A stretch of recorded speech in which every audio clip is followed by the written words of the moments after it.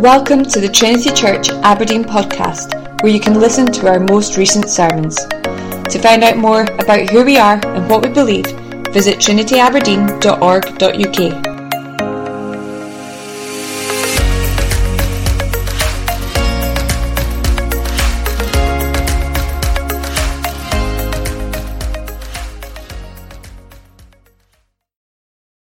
We're starting a new series this evening in a little prophet called Malachi, the last book of the Old Testament. It's on page 801 in the Black Bibles. If you've got one of the blue larger print, it's on page 953. Malachi chapter 1, and we're going to read just the first 5 verses.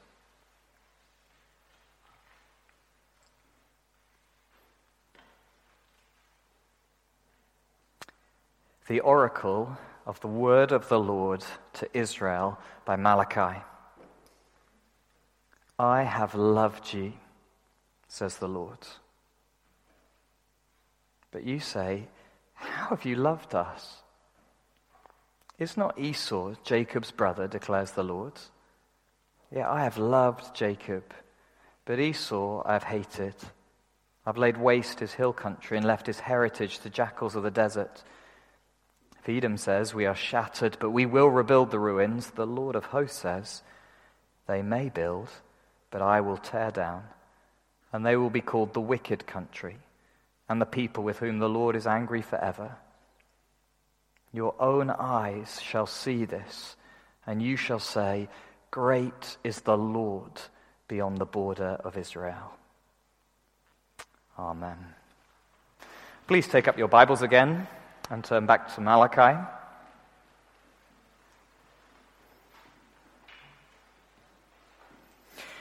As I said earlier, we're starting this new series in this book, and it's a wonderful book. Now, I don't know what you already know about Malachi, but as we can clearly see in our Bibles, it's the last of the 12 so-called minor prophets.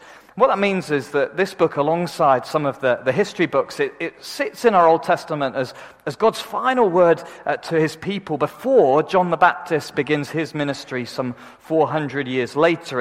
It's the final preparation before God comes in person. And it's a book that on first reading might feel a bit strange.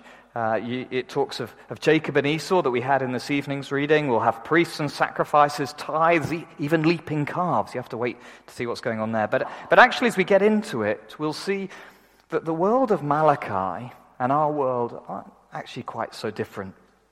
Their temptations are our temptations. Their frustrations are our frustrations. And obviously, most importantly, their God is our God's.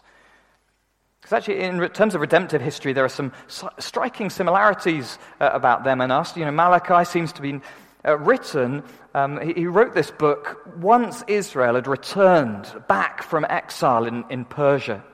Now, the return from exile was one of the great events talked about in some of the major prophets. So in Isaiah, Ezekiel, Jeremiah, they speak of the return in kind of cosmic terms. The world will be made new. God's king in the line of David will rule forever. God's people will be under a new covenant. They're great promises of God. And yet for Israel in Malachi's day, they weren't yet experiencing them all. Yes, they were back in the land. Yes, the temple had been rebuilt, but they were still under the rule of the Persians. Sin still plagued God's people. Enemies still stalked their borders. They had wonderful promises, and yet the reality of life jarred. They knew God said he would do great things, but it just felt like they're experiencing a dissonance, a harmony that didn't match the tune. Life wasn't matching what they hoped for. And here in 21st century Scotland, we live in something similar. Christ has come, we know. He's won the victory. He's died and risen. We see clearly all that God has done and is doing. We are in those last days. We know exile is over. We're in the new covenant. David's son really does rule on the throne. And yet we experience day by day that all of God's promises have not yet come to full fruition, have they? The end of death, the end of sin, they've been promised, and yet we're still plagued by it. Tears still roll down cheeks. New gravestones are put up. Arguments are fired around the dinner table. God's people are still laughed at and mocked for their faith. There's that clash in our lives, clash between what we know to be true. Christ is victorious. His tomb is empty. He reigns on high, and yet we can't always see it. Now, perhaps you're particularly feeling that this evening. Perhaps you sit on the edge of your bed each morning wondering when Christ is actually going to deal with the problems that stare you in the face. And for the people of Israel in Malachi's day, this feeling of dissonance actually impacted their lives for the worse, as we'll see. It led to a deeply problematic slide into half-hearted religion for them. We'll see they were half-hearted in their sacrifices and their teaching. They were unfaithful in their marriages and in their giving. Again, perhaps not so far from 21st century Western church. And so this book that we're going to get stuck into, it's a call to return. It's a call for God's covenant people to return to faithfulness to that covenant. Even with all that's going on around them, it's a call to return to true worship, to look as God's people really should look. I suppose it's a call really for something we all long for in our lives, for integrity, living as we hope to live. And as the weeks go by, we'll see Malachi does this especially by turning us more and more to look at the day of the Lord, to the great and wonderful day when God comes. He fixes our eyes on Christ, his first coming, and then on to his second. And so this short book, it's a call to be faithful as we wait. It's kind of the title I've given this series, Faithful as we wait. Faithful to God as we wait for that day to come. And this evening, God has got a surprising start for us. He doesn't start with sin or with our half-heartedness like he does in lots of the other prophets. He starts with something perhaps more fundamental, more glorious. And it's found in these first 5 verses. Now, these 5 verses, as we get stuck into them, they follow a structure that we're going to find 6 times in the book. There are 6 of these kind of disputes between God and his people. And in each dispute, actually, there's 4 bits. It follows a very similar structure as we go through. God says something to his people, or of his people. They respond, often with a question of disbelief. And then God answers them, and then he applies it. And we see it clearly in our passage tonight. God says something, I have loved you. They respond, well, how have you loved us? And then God answers it, is not Esau Jacob's brother? And he goes on and then he applies it, verse 5. You shall see and you shall say. And it's a structure that we see that allows Malachi to really get under the skin of what's going on for Israel. This question and response means that God's people can't miss the issues that are at stake. So where does God start? What is his first word to his struggling, wandering, half-hearted people? Well, surprisingly, it's not our need for faithfulness to him. Instead, it's a word about his own faithfulness to us. God's essential message is this: loved. Loved. God's essential message, loved. Verse 2, I have loved you, says the Lord. In the midst of feeling things are kind of out of whack, God speaks this extraordinary word of comfort to them. I have loved you. That's the essential message God's people need to hear. That's the place we need to start, knowing we are loved. And this love, it's a total love. I have loved you. Now, saying I have loved you, we may think that refers to something in the past. You know, Israel, I did love you once, but now I don't. But that's not what it means. It's I have loved you, meaning I've totally loved you. I've always fully loved you. My love is complete. It's total. It's from start to finish. I loved you in the beginning. I love you now, and I'm going to love you in the future. Nothing is lacking from my love. I have loved you. It's total love. It's hard to imagine, isn't it, a love that never wavers, never lacks, never weakens. Perhaps a mother's devotion to her newborn baby is a glimmer of seeing this kind of love. You know, even for the 4th time that night, she gently picks up the crying child to comfort her. A total love. And it's also an unconditional love. Just notice who God goes back to in the end of verse 2. He goes to Jacob and Esau. And the thing about Jacob was this: he was chosen as the object of God's love, but he was chosen before he was even born. You know, we're told about God's choice when he was even in the womb. God just loved him. He decided to love him, and so there's no reason for it apart from his own will. And that means it's unconditional. It's not based on what Israel did or would do. You know, Paul quotes this bit of Malachi in Romans, and he's clear.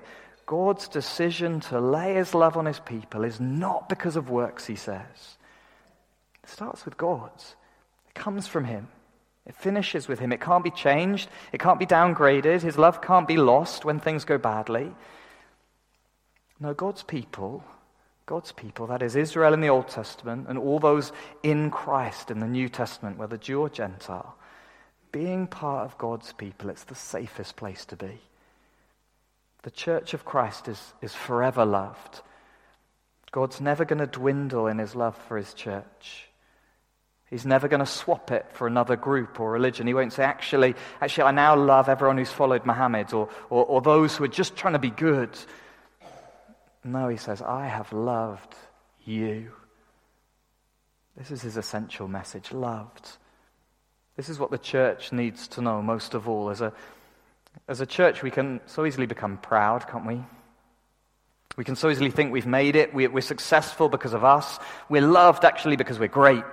You know, we're sound in doctrine, so God loves us. We sing well, so God loves us. We're trying to do a good thing, so God loves us. But no, I have loved you. It starts with him. He reached down to us. He gathered us. We're no more special than any other group. The Christian church is not some super group. No, as Paul puts it, God chose the weak in the world to shame the strong. So there's no place for pride. There's also no place for despair. We despair again when we think it's all down to us. If we actually picked apart church life and saw our deep sins lurking under the smiling surface, sure, despair would creep in. You know, as we saw the disunity, the grumbling, the selfishness, the lust, the laziness. But God's love doesn't follow us, it precedes us. God's love is bigger than our sin. He sent his son knowing our sin. Jesus went to that cross deeply aware of who he was about to die for. So we don't need to despair because it's not dependent on us. If you're part of Christ's church here today, if you by faith are resting in what Jesus has done for you, listen up. Do you know you are loved? Do you know that God says, I have loved you. I have loved you. You're welcomed by God. You're received and accepted. You're treasured and cared for. You're wanted and appreciated. He delights over you with singing. Oh, Church of Christ, we are loved. And this allows us to look at our day-to-day hardships differently. Allows us to experience the dissonance from a different perspective. Because often what we do is read what we think God's attitude to us is from what's going on in our lives. Well, life's bad, so he must hate me. Or life's good, I must be in his good books. But that's doing things backwards. It's like a child thinking his dad doesn't love him because his dad said no to giving him sweets today. But his dad's love is much bigger than that, isn't it? Actually, what he's experiencing is his dad's love. And with God, we need to see the same. We must start with what God says, not with our experiences. God's love, as the writer Ed Welch puts it, is more sophisticated than we know. We can't read it off what's going on in our lives. We need to instead hear it from his lips. We need to let what God says then in turn impact how we view our experience, not the other way around. So even if everything in our lives turns upside down, even if the struggles press in a way that we could never imagine, whether individually, our health takes a turn, our family is stretched to its limits, jobs are hard to come by, or perhaps corporately we get a hammering in the press as a church, or a serious bereavement. God's love hasn't changed. It's total. It's unconditional. I've loved you. Is God's essential message loved? But you might feel, well, that's easy to say. But like Israel, a question quickly comes to your lips. Well, how have you loved us? It's like they're saying, well, you say you've loved us, but have you seen our lives? It's actually hard right now. Have you seen the lives of those who've rejected you? They seem to be doing fine. In what way have you actually loved us? Under the surface, I think that they're disappointed with God. Perhaps that's you. They think he should have done more. God doesn't seem to get it right. He doesn't actually care. And as we grumble with God, we start to show a lack of trust. You say you love us, but really, have you loved us? Well, if that was God's essential message, loved, here is God's surprising proof. It's judgment. It's God's surprising proof, judgment. Let's have a look at God's response. Is not Esau Jacob's brother, declares the Lord. Yet I have loved Jacob, but Esau I've hated. I've laid waste his hill country and left his heritage to jackals of the desert. If Edom says we're shattered and we will rebuild the ruins, the Lord of hosts says, then the Lord of hosts says, they may build, but I will tear down, and they will be called the wicked country, and the people with whom the Lord is angry forever. It's a bleak picture, isn't it? It's judgment. But not on Israel, but on Esau and his people, the nation called Edom. How have you loved us, Israel asks. And God doesn't list all the wonderful things he's done for Israel. No, he walks them by the hand to the nearby nation of Edom and says, look at my judgment on them. That's how you know I love you. It's a shock, isn't it? So why is this the answer God gives us? Well, it's for two reasons. Judgment. Firstly, judgment is a display of God's loving mercy. And secondly, it's a display of God's loving justice. Let's think about that first. It's a display of God's loving mercy. Now, Esau and his people, they were always deserving of God's judgment. As it says in verse 4, they will be called the wicked country. And they were wicked right from the beginning. Esau had consistently despised, if you know the stories from Genesis, what was called his birthright. That is the favor from God that should have been his as the elder son. But he even sold it for a meal. God's blessing for a quick meal. It's utter rejection of God. And then his people after him were no better, and their most recent horrors had been their utter scorn of Israel when they went into exile. The Psalms and the other prophets tell of how Edom had just mocked Israel. They'd called actually for it to be utterly destroyed. They'd rejoiced as they'd seen it ravaged by the Babylonians, and perhaps they'd even sought to make financial gain out of the disaster. It's an utter contempt for God's people. You know, on Israel's darkest day, there was no sympathy, no brotherly affection, just hatred. You know, God's judgment on Edom, it's utterly deserving. His anger and his hatred, it's not unfair, but it's exactly right. It's justice. But deserving God's rightful anger wasn't just true for Esau and Edom. It was also true for Jacob and Israel. Now, Jacob, he'd been a man, he deceived and he tricked, he lied and he cheated. And his people, well, we know they often turned to idolatry, they worshipped false gods, they even offered child sacrifices, and as we get into the rest of the book of Malachi, we're going to see sin was still pervasive through the people. If Edom was deserving of judgment, well, so is Israel. Sin, it wasn't just over there, it's here too. And we know that's true as we sit here this evening, isn't it? It's easy to point the finger at the world out there. But as we look at our own hearts, our own relationships, we know sin is right in here too. And so God says, do you want to know my love? Well, have a look at what's happening to them. Because as you see that, you'll see my mercy upon you. You know, as you watch Edom's downfall, you'll see exactly what should have happened to you, and so you'll know the extraordinary extent of my mercy. Look at their desolate land. See their collapsed houses, their ruined strongholds, stones lying on the parched ground. Step through the weeds where there should have been crops. And as you do, you'll know a different banner must be aloft over your heads. A banner of forgiveness. Forgiven. You know, it's like sitting in a floating lifeboat, safe, warm, watching the ship you were once in sink to the murky depths, taking everything with it, never to be seen again.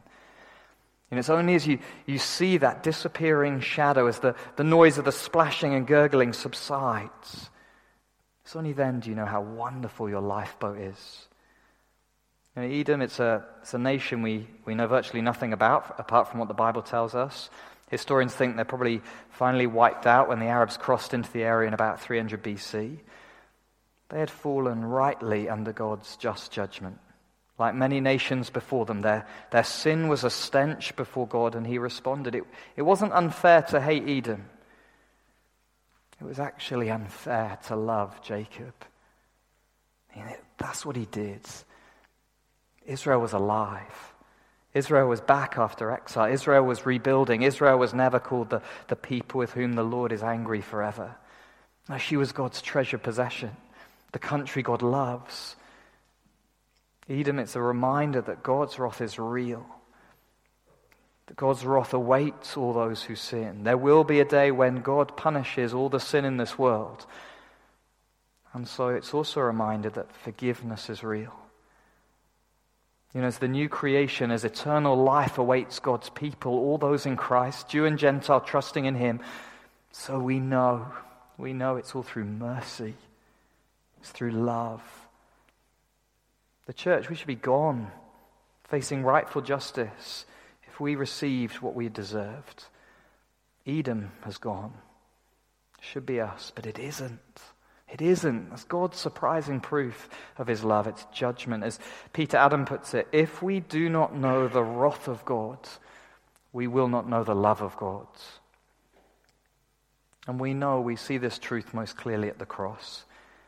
You know, with Edom we saw those who deserved it, but at the cross of Jesus Christ we see the wrath of God on the one who didn't deserve it. If we want to know we're loved, look at what Christ bore so that we don't have to. As Christ cried out, my God, why have you forsaken me?" So we get a glimpse into the agony of what he faced facing the wrath of God, separation from all that is good and wonderful and loving. And yet we won't face that. That judgment isn't like an axe waiting above us. It has swung upon another. That judgment upon Christ, it is a display of God's loving mercy to us. Now, this isn't a view of God's love we often like to hear, in a sense, is it? We want to be told how wonderful we are. We want to be affirmed and complimented. We want to be shown how much we do deserve. But God knows us better than that. And so do we. We know deep down our lives aren't worthy of accolades. But that doesn't stop God's love. It isn't a love that gets steered away by our failings or cancelled by God finding out what we're really like. It's steadfast because it's not down to us. He chose us. If you're struggling with knowing deep down that you are truly loved by God himself, look to the cross and see what it could have been like. See what you could have faced in the future. And so know that the banner over you must be different. Even in life's difficulties, it must be forgiveness, and so love itself. God's surprising proof, judgment, it's a display of God's loving mercy. And secondly, more briefly, it's also a display of God's loving justice. Edom is not just a random other nation. You know, God didn't pick a tribe that Israel had never met nor had nothing to do with to show his mercy. No, he picked Edom, the ancient enemy of God's people. And so judgment over Edom is justice for all that they have done against Israel. It's actually loving justice. It's justice against their enemies. God's love isn't just what he hasn't done, executing justice on us. It's also what he has done. This judgment on Edom points to the glorious truth that God doesn't sweep the pain of his people that they've suffered under the carpet. As Israel looked again on that desolate nation, they could see their enemies slowly being got rid of and peace once again coming to them.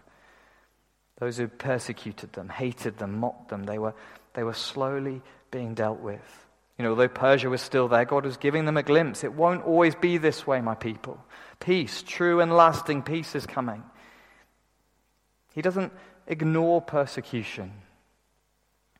God doesn't make light of his people being treated badly.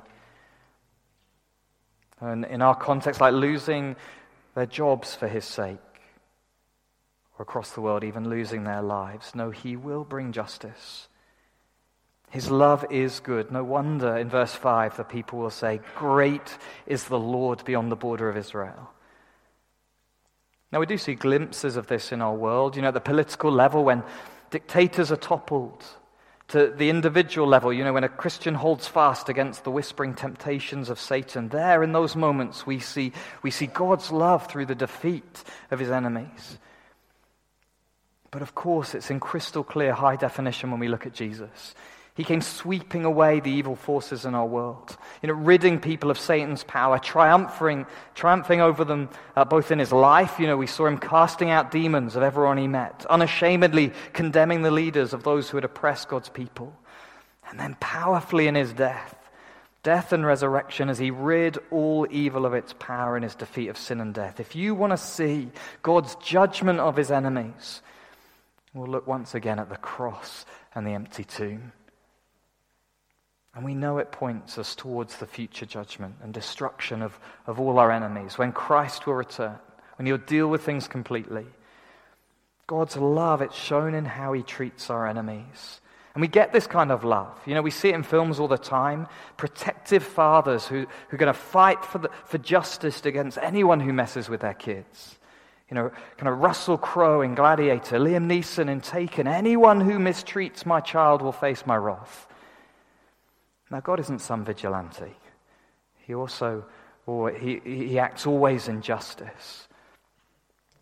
But it's a love-fueled justice for his children. As we walk the golden streets of the new creation, we will know God's love because there won't be any fear. No enemies stalking us. No death awaiting us. No whispering devil accusing us. Peace. It's God's surprising proof, judgment. It's a display of his loving justice. Now I know all this talk of judgment isn't easy, knowing that one day some people, even those close to us, will face the just and fearful wrath of God. It's not something we often want to be reminded of, is it? But God does want us to spend a moment remembering it this evening. He wants us to see that he is a God of justice. Why? So that we might know his love. Knowing there's a hell begins to help us see the depths of his love to us. We see his mercy. We see his justice. How can we, sinners that we are, be with him forever? Because he loves us. Because he chose us. Because he said, William Allen, for no good that is in you, I'm going to unite you to my son Jesus. I'm going to shower you with my blessing and bring you to eternal life, all because I want to. I'm going to judge your enemies. I'm going to bring you to a place of peace. I am going to have mercy on you. And so as we close, may this move us forward to a greater place of trust with our Heavenly Father. May we be able to say, great is the Lord beyond the borders of Israel. If you struggle this evening to believe that essential message, loved, well, may this surprising proof be of great help because it's all based in him, not in us. So take a step forward this evening. Speak to him as your Father. Lift up some of life's difficulties to him, knowing he actually cares for you. He's not out to beat you with a stick and frown over you. He's deliberately not judged you with his curse, but rescued you from it. How much more does he want to bless you? As you see the success of those who hate God and you begin to grumble, may the reality of God's judgment just help you to cling to Jesus. God's favor on you is greater than you can imagine. He holds a different banner over you.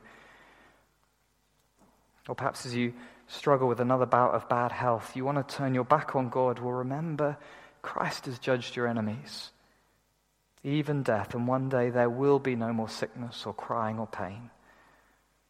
So take a step towards your Father, even in words of frustration. Why? Because you are loved.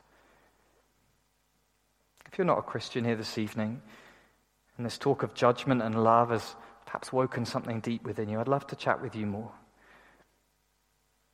But Christian, hear these words of God's. I have loved you. It's the glorious gospel, isn't it, that we know to be true in Jesus Christ our Saviour. Amen.